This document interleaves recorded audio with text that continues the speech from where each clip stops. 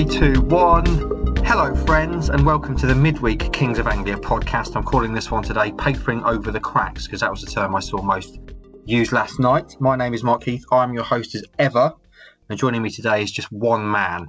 But one man is all we need when it's in the form, the shapely form of Hutch Hogan, Andy Warren. How are you, Andy?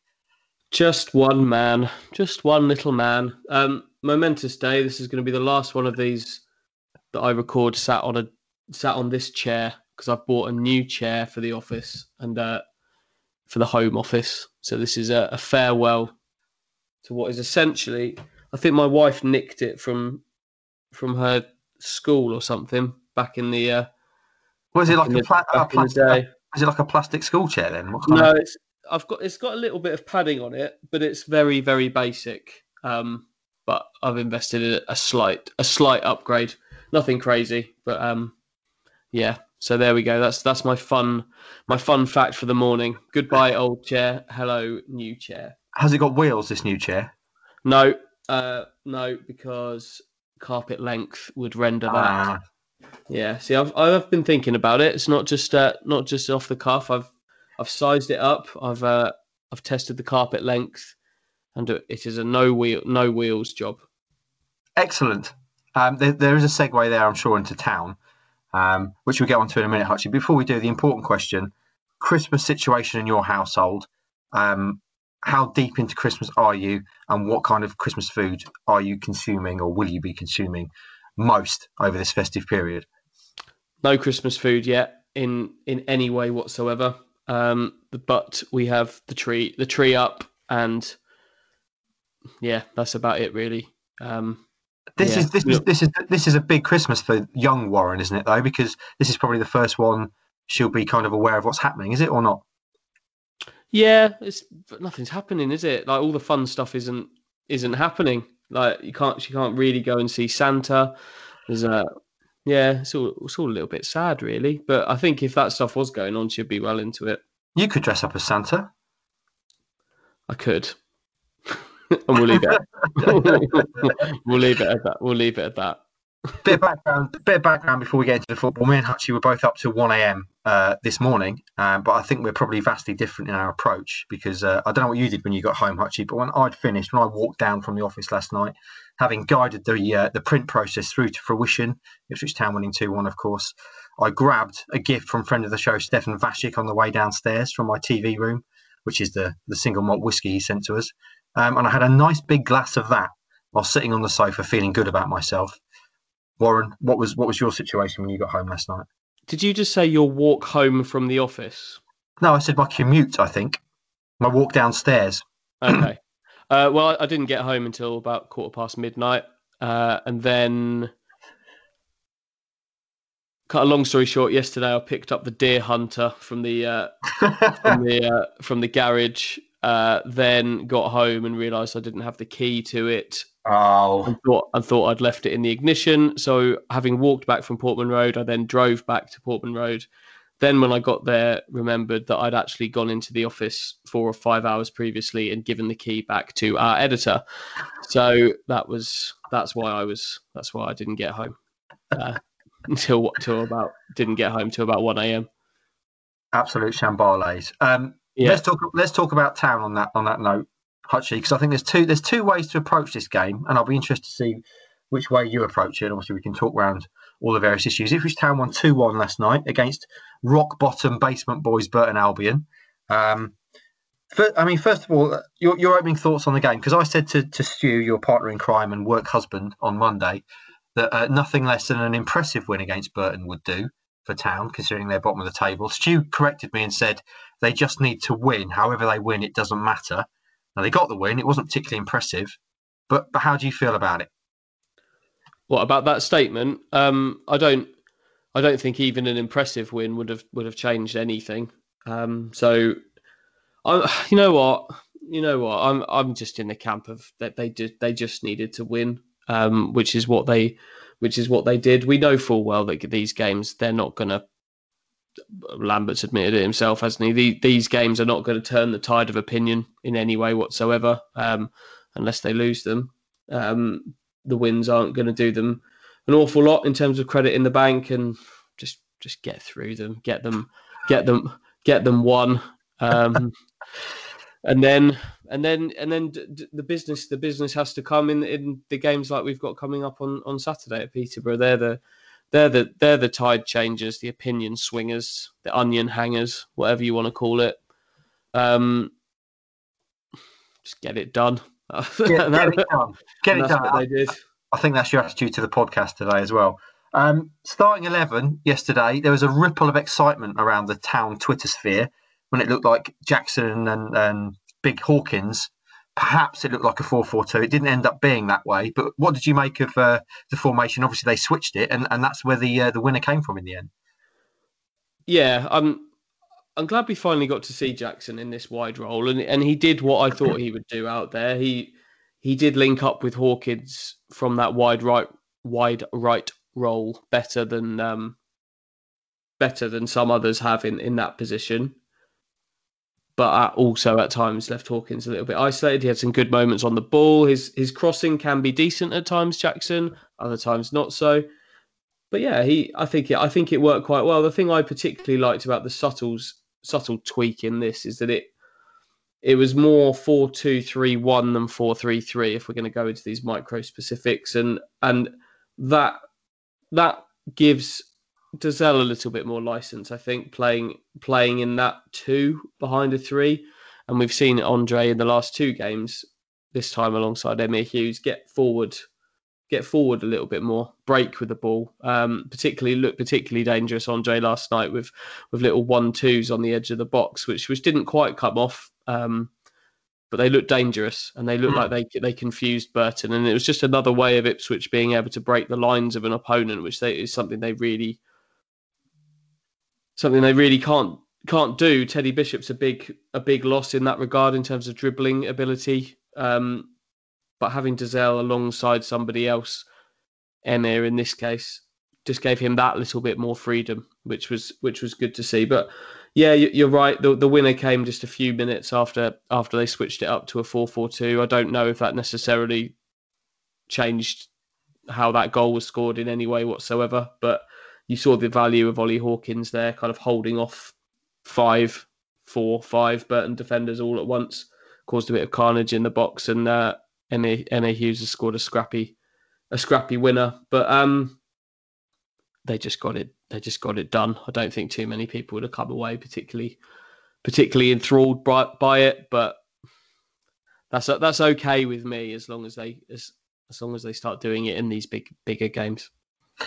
Now, I know obviously the performance wasn't great, but is there any argument at all that this was actually a half decent win, given Burton came into the game 4 unbeaten? They hadn't lost since I think the middle of November.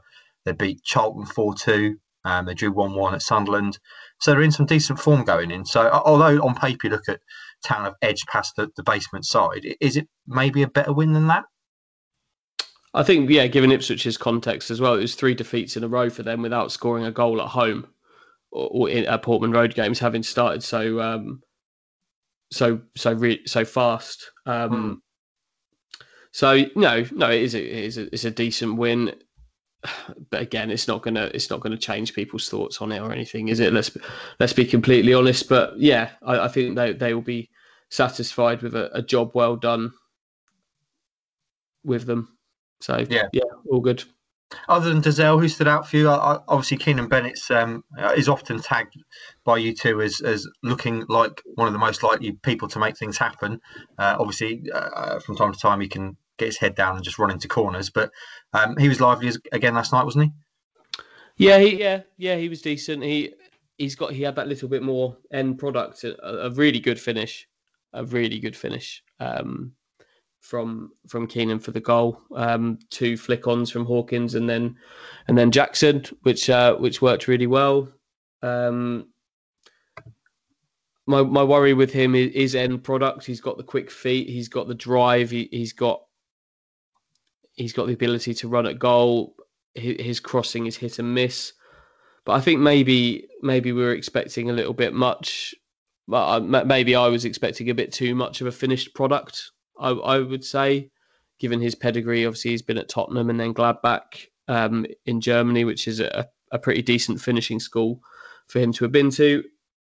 But maybe maybe I was just expecting a bit more of a finished product, which arguably you would want to expect from a loan because of he's obviously come in and leapt ahead of Dobra, who's got similar attributes. But yeah, no, that was probably the best I'd seen him last night. It's just a shame he's joined the injured list like everybody else. Yeah, so obviously Bennett went off at half-time, actually injured. The man who replaced him was Armando Dobra. Were you surprised at all to see Dobra start on the bench, given he's been a highlight of recent games? Yeah, I was a little bit. He'd started the last two, and there wasn't a reason necessarily to drop him out. We know that Lambert talks about saving legs and not pushing younger players too fast and things like that. But I don't think. I'm not sure.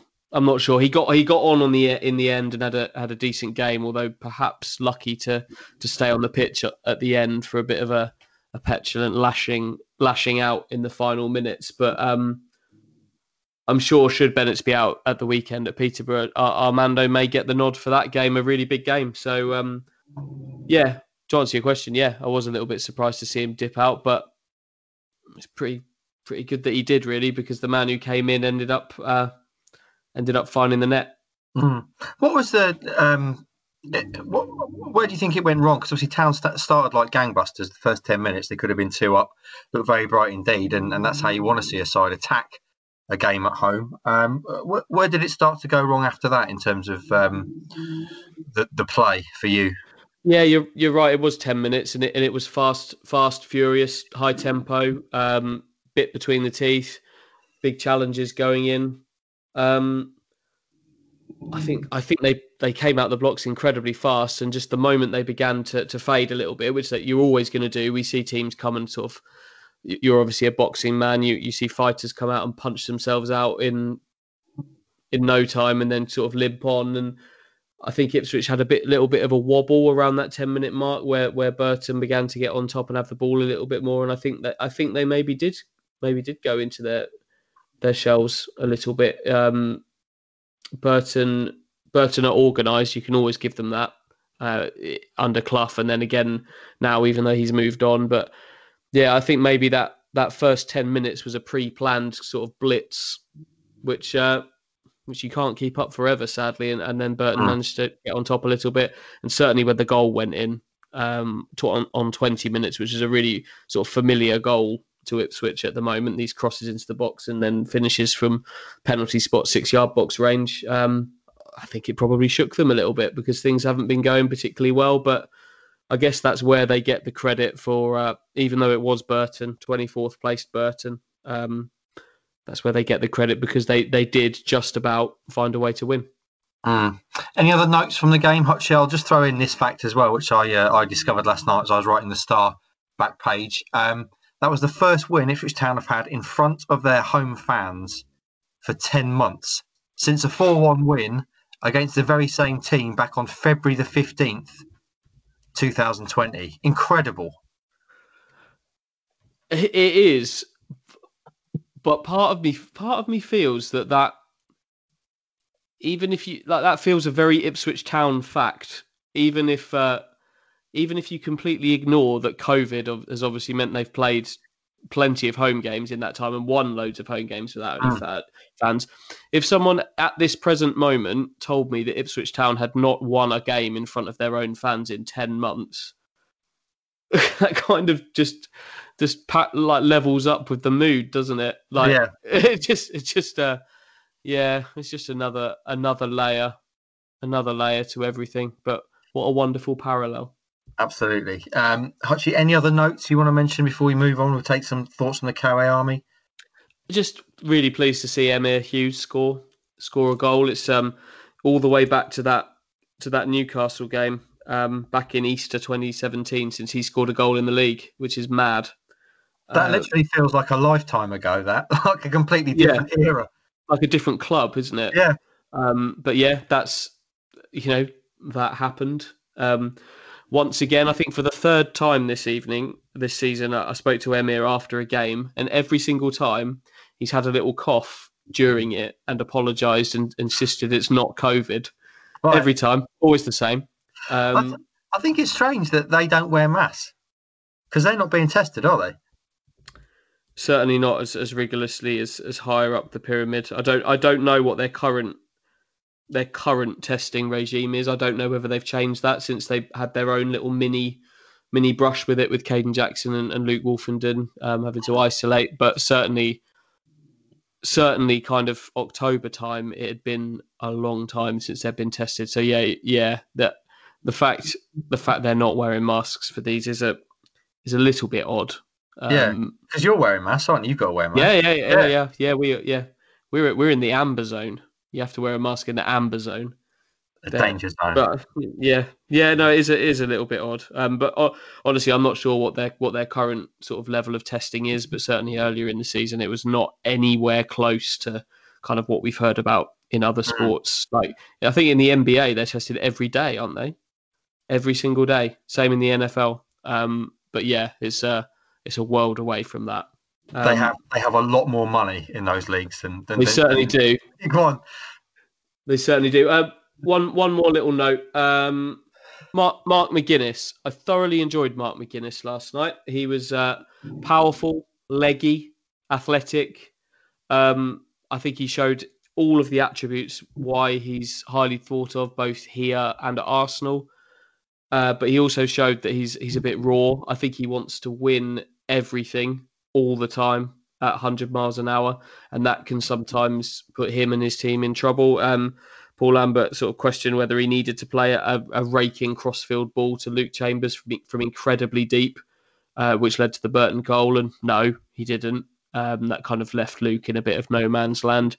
And then there are other occasions where he overcommits to things and commits too early, goes into contact with players and can get caught out a little bit. But he's got all of the attributes. And when he wins a header, he seriously wins a header. He kind of bends himself. He's almost sort of bent double to kind of power his whole body through that header. So he's really good to watch, but certainly still some little raw bits that need ironing out just that little bit. Are you aware of how much love your partner in crime, Stuart Watson, has for Mark McGuinness? Because every time he speaks about him or writes about him, he says he's seriously impressive. I think Stu wants to adopt him. He's that impressive. Yeah. We're getting to the age where Stu probably could adopt him. Like in terms of he's old enough to be his dad, isn't he? Yeah, he is. He is. I think Stu would be like a 17-year-old father, but which is fine. So yeah, absolutely. He could be. Yeah, he does like Mark McGuinness. So I must say I do appreciate him as well. I don't think I need to adopt him though. Me and Stu have already got Ross, haven't we, as our adopted? Yeah, absolutely. Your troublesome work son. Yeah. Okay, mate. Let's take some thoughts from the KOA army, and then we can talk about post game. We've had plenty of thoughts, as you may expect, and some differing views, which would be interesting to talk about. Let's start with Steve Mellon, formerly of this parish, up now in Bristol, of course. 2 points off top, he says, with most of our best players injured, shouldn't be sniffed at. I still worry we've got no plan B when the chips are down. Posh away will be very interesting. Get a battling point, beat Northampton on Boxing Day with players coming back. Who knows? Matt Polly, Mr. Negative. We somehow managed to beat a poor side. Play like that again on Saturday, and you know the rest. Matt Thomas, friend of the show. Depressingly, like the dual era, we lose games. It looks like a change may come. Then we win a game to keep the Wolves from the door. It was better, but also against the bottom of the league. How many times do we need to lose to playoff contenders for Evans to pull the trigger? I think the answer to that, Matt, is a good few more yet. Alan Dobson, glad we won. A better team would have beaten us again. Our defence was weak. The captain is past his best. 4-2-3-1, still not working. Midfield, AWOL too much. Bennett and Dobra, real positives. Judge needs to retire. Alan Castle says, whether you like or hate Lambert, the bottom line is there's no denying our performances would be so much better if KVY, Bishop, Downs, Edward, Norns and Scoos were all available. We just need to hang in there. A draw against Posh would be massive. Should we take that point then, Hutchie? Because obviously that was the point that Lambert made after the game, which was to be where they are, effectively joint second, obviously fifth on goal difference, but level on points with the rest of the teams around them, up to Hull, who are only 2 points ahead at the top, is incredible. When you look at the amount of injuries, I mean, if we'd have sat at the start of the season at the brilliant KOA Live 2, and I'd have said, come Christmas time, Tam will be joint second, but they'll be without Downs, Norwood, Scoos, Bishop, Edwards, all these kind of important players. to use a football phrase and cliche, you'd have bitten your hand off, wouldn't you? Yeah, but this is where things get tricky, because it's all about context, isn't it? Yes, of course, they're missing those players, and there are a few of those in particular that would make a massive impact to this team. Of course, they would. Flynn Downs is the one that I think is the biggest key in there, because him alongside Dazelle, they're just on each other's wavelength. They're perfect for each other in there, and I can't wait for the day we get to see it. But you can't ignore the fact that even with those players last season, and at times this season, Ipswich couldn't beat the best teams in League One. That's where all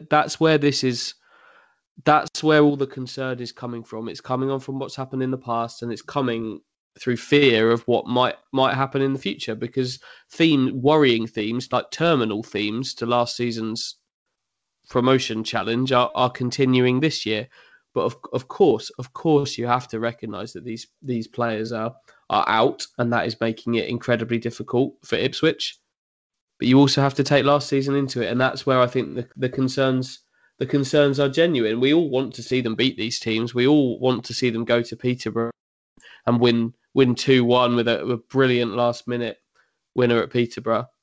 But just sadly, there's just so much evidence building up over the last season and the start of this one, with those players and without those players, and with a blend of those players, that show that they just can't beat these teams in the top end of the league. So that's what they're going to have to do. Sure, they're going to be doing this without certain players, but as a whole, they just need to show they can do this. And if we're waiting for the cavalry to come in sort of January and February time, so be it. But they need to do enough to both hang in there and prove that as a club and as a system and a structure, they can at the very least be seriously competitive in these games. Because worryingly, in some of them of late, the 3 losses at Portman Road, they haven't been. And this team should, regardless of the injury situation, this team should be competitive in those games. And that's what you've really got to hope to see.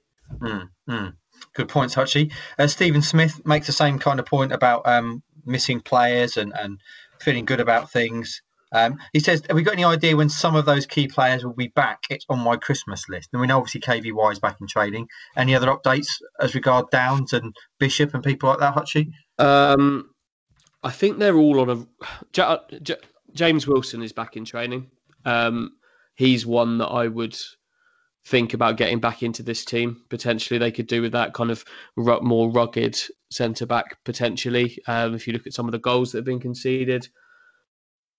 The bulk of them, you're looking at very best case scenario, the tail end of this year, the start of January. So if you're talking about Peterborough, no, there's going to be nobody there. Northampton, then you've got Wimbledon and then Fleetwood to start the new year. I think maybe after that, I think there's the Swindon game on the 9th of January. Maybe those first games of 2021, you're going to start seeing some of these, but I don't. There's games to get through before this happens in any case, and this group needs to take that on and prove that they can do it. Let's take a few more thoughts, and then obviously we can talk about Peterborough to finish. Troublemaker says, I'm buzzing that Hughes got the winner, hoping it will give him a massive confidence boost. Certainly it's a good thing from Emir's point of view. I felt a higher class, says Adam Simpson. Yes, we have shone through, but all players seem to be on different pages. Seems we just need to get all players on the same page and we'll work so well, he says. But who's complaining? Joint second. Jamie Bullock, everything else aside, I'm bored of reading the same moans. I thought Hughes made a big difference last night, always pushing forward. And he's one of only a few players not afraid to have a shot outside the box instead of always trying to walk it in the back of the net. And this is something I want to talk to you about, actually. Sam Bishop has reflected a few things I've been seeing. He says, first time in my life I didn't celebrate the winner, didn't even stand up. That's how much I'm out of love with Ipswich right now. We talked on Monday about apathy being the big danger with Ipswich at the moment. Carl Fuller, who is one of the most passionate Ipswich Town fans you will find, wrote a column earlier this week where he said he didn't even bother applying for tickets to go to the game, despite the fact that the next game that he watches of Ipswich Town will be his 800th game. He says he's not interested in going, which is remarkable. So are you getting the sense that apathy is going to become an issue, or is already an issue? Yeah, yeah. We were told by the club recently that they've really not lost that many of the season ticket holders from the original kind of near 9,000 that signed up, which I find to be remarkable show of loyalty. But yeah, it does feel that way, doesn't it? There's a bit of apathy there, a real sense of apathy. A bit maybe doesn't cut it, but what's going to win them back? Winning games against the best teams in League One and showing that you can be a promotion contender. I think it all comes down to that, and we're banging on about this same point time and time again, and we've obviously got the Peterborough game to discuss, but that's what's going to bring people back, isn't it? It's not late winners against what in workmanlike victories over Burton, is it? It's the win at Peterborough has been, oh yes, Ipswich beat Peterborough last time out. Can't wait to go to the Northampton game. That's what it needs, and that's why it's so vital that they can deliver in some of these big games. Because if they don't, people are just going to drift away because victories against bottom half League One teams just aren't going to cut it, are they? Not sexy. They're not going to rev anyone's engine, are they, Hutchie? No, they Martin, might service the engine just like a bronze service yeah, potentially. they're not going to get it purring, though, are they? Like a V8. No, Martin, our old friend Martin, says in terms of the last comment I read out, he said, "You're not alone. I couldn't even bring myself to clap. What is happening?" Let's move on, shall we, a little bit to Peterborough then, Hutchie, and I'll just read out a few thoughts about Peterborough. David Flisher, who looked absolutely tremendous last night. I don't know if you saw him in the video. A fashion I did. icon is our David. I did. He's certainly got his own look, hasn't he? I like it, and he's a fine gentleman of the IP4 postcode area where I live as well. So lives just round the corner, I believe. So I dig it. I dig it. I mean, he was wearing a pink jacket, some kind of neckerchief, and obviously I'm a big fan of his potty mouth anyway, because I think swearing is great, like a child. He says, if we play like that against Peterborough, we'll lose. So he's not feeling positive at all. Ropington says, I'm predicting plenty of possession, in fact, more than Peterborough. This possession will largely be across our back two or close to them. We will not score nor look like scoring, and we'll concede at least 2 goals. T-Segs, Thomas Seggans, as well as say how happy he was to be home last night, home, I suppose, at Portman Road. He says, I'm not confident versus Posh. I can't see us beating another promotion contender. And there was one more I just wanted to get to. Harry Chapman, we can beat all these teams near the bottom, but it's the games against the teams around us that we need to win to change fans' opinions. How are we still 2 points off top? It shows how poor the league is this season. So, Hutchie, we've talked about it probably more than anything else on the pod this season. Town have got to beat the sides around them, the promotion rivals, before we get to a point where we can't even call Town a promotion rival anymore, a promotion hopeful. They've failed to do it consistently this season. Obviously, Accrington, I suppose you could say, was a winner of a promotion rival, but certainly not one of the bigger sides. And they go to Peterborough this weekend, who certainly fall into that category. Do you go with hope? before I talk about the hope in my heart, I think you have to call Accrington Stanley a promotion contender now. Have you seen what the table looks like for them? Nope. They have 3 games in hand on Ipswich, 2 games in hand on the leaders Hull. If they win them, they go top. Yes. So it was a massive win when Town beat them earlier in the season. Yeah, exactly. Huge moments. What are we worried about, eh? Exactly. Let's not worry about Peterborough. We've got there's Accrington to worry about, but no, Peterborough. I don't think you'll find many of an Ipswich persuasion going into this game full of confidence that Ipswich are going to win. Will you? And I count myself among those. Obviously, this was an issue last season, losing to these teams. Peterborough mauled them. They dismantled them at Portman Road. I can't remember if it was probably February. Yeah, it was, yeah. They absolutely mauled them.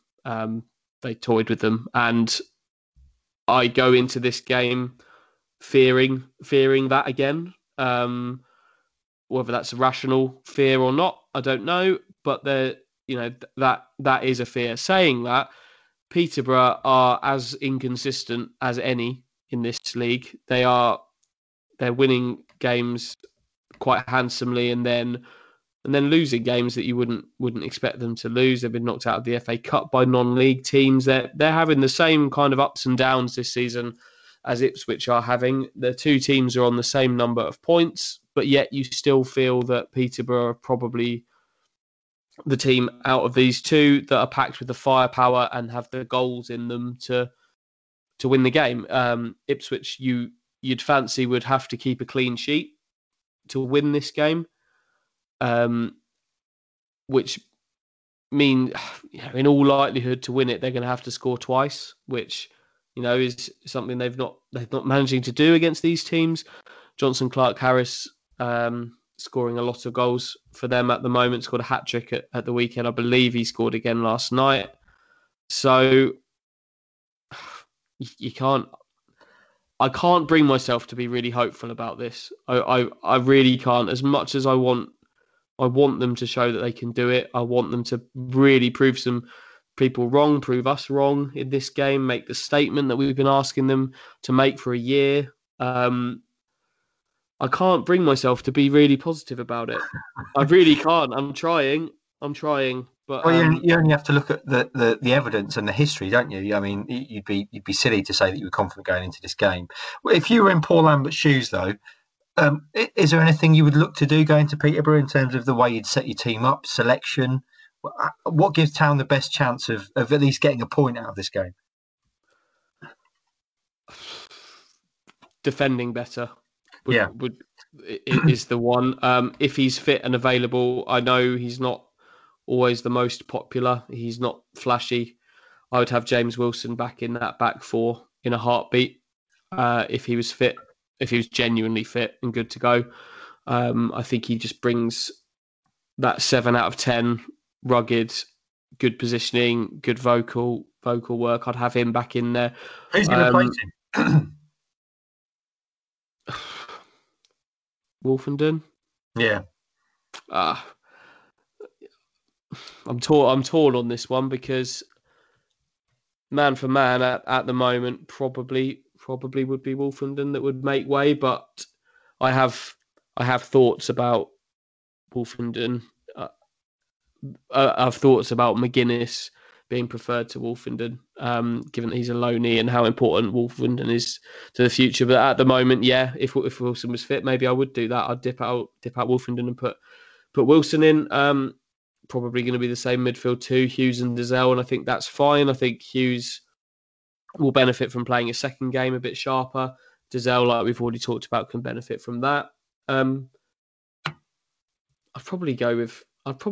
They haven't got many decisions to make, and I probably would just go with what they went with the other night, assuming Dobra comes in for Bennett's maybe if injured, but they need to defend better because they haven't got the firepower themselves to allow Peterborough to jump and do what Peterborough do and score quickly. I think they were 4-0 up in half an hour at the weekend. So this game could get away from Ipswich very quickly if they don't defend smartly. But that's the area where they can win or lose this. You know what? If they could play well in this game and get a draw, I'd be very happy with that. A draw would be a good result. Yeah, they just need to be competitive in the game. Which in the losses to Charlton, Hull, and Portsmouth, they just didn't look like scoring ever really. So they need to have a goal threat and defend well. And if they can do that, I think a point could be really positive here. Just on the Wolfenden thing, I saw a few people make mention of last night that Lambert apparently lost his shit at Wolfenden at one point. Really went off on one and gave him both barrels. And a few people saying that that's not the best way to motivate a player like Wolfenden or any young player these days. The days of the hairdryer and the bollockings are kind of gone. Have you got any thoughts on that? Because obviously Wolfenden is a player who's been up and down this season. He obviously was out of favour at the start of the season. He appears to be an extremely laid back young man. Any thoughts on that? Lambert was louder in every sense last night. I didn't hear this. I've seen someone mention it. I didn't actually hear this particular incident. But he was on the back of it. He's been on the back of a lot of players at times. It's not necessarily a style of management that you would think people would respond to particularly well. But maybe in the heat of battle on the football pitch, that's what some people need. We've talked about Wolfenden, haven't we? Needing sometimes a bit of a rocket. I don't know. I'd like to see a lot more of how these players are kind of handled at the training ground, at their actual workplace, rather than kind of in the show, in the big show. But yeah, I can see why it would not be hugely helpful, particularly when you've not hit the heights that you've maybe expecting of yourselves. Hutchie, anything else to discuss? I've got no other business other than to just say that I'm so excited about sitting on my new chair, Mark. Honestly, been sat on this chair. I want to end with the chair as well. I cannot tell you how excited it is. Look at, I'll show you. No one else will be able to see, but here's the cushion bit. Yeah. It's just this chair I've been sitting on for the last 9 months has just been awful, and it's taken that long to get one sorted. And it could be a big day for me today. A big day for Warren. Warren really could. A big day for Warren's arse, basically. Yeah. And back and lumbar spine. Hutchie, I asked a question on Monday, Mark's big question, which I want to ask you to finish. The question was, what are you worst at in the world? What am I worst at in the world? Now, obviously, you are good at everything, as all the boys are, but there must be something that you're particularly bad at. At the moment, having a solid internet connection, which, peek behind the curtain, this podcast has been recorded. This is section number 4, and I'm hoping that you get to this point and you can't even tell. That's the hope. Seamless. But right now, staying connected. What am I worst at? Anything practical. I'm terrible at DIY, although I am trying. I'm trying to correct that. I've been doing a lot more of it of late. But yeah, doing things that men should be able to do is not a strong suit.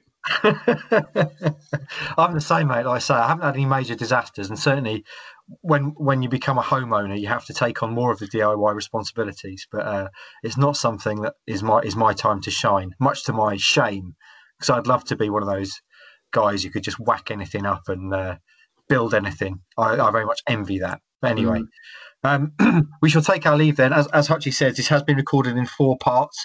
I think we've been recording for about an hour and a half for a show that I think is probably going to be about 15 minutes long. But we shall see. Hopefully it gets you all together and you can still enjoy it. One big thing, obviously, to mention before we go, next Wednesday, December the 23rd, KOA Live 3, the Christmas special. This time it's got bells on. I know the boys are absolutely buzzing for this. Next Wednesday, please do sign up. It will be a chance to kind of put a cap on what's been a particularly shit year, have a bit of fun, drink a bit of sherry, have a mince pie, and just get together with the Cowie Army and talk to as many of you as possible. End the year on a high, as I say. The sign up, you need to sign up via the Zoom link, which is all over our social media. I'll tweet it again after this. And obviously follow us on all our social medias, Kings of Anglia, YouTube, Instagram, Twitter and Facebook, and also leave us the 5-star reviews that we so covet on iTunes to get us above the Kings of Leon podcast, excuse me. I think you're going to have to go, Hutchie. Is that a cry from your daughter?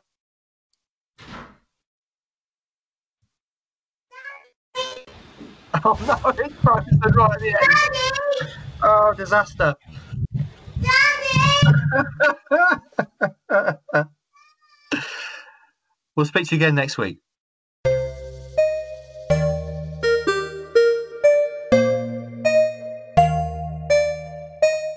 From true crime to football, Brexit to Cokeville.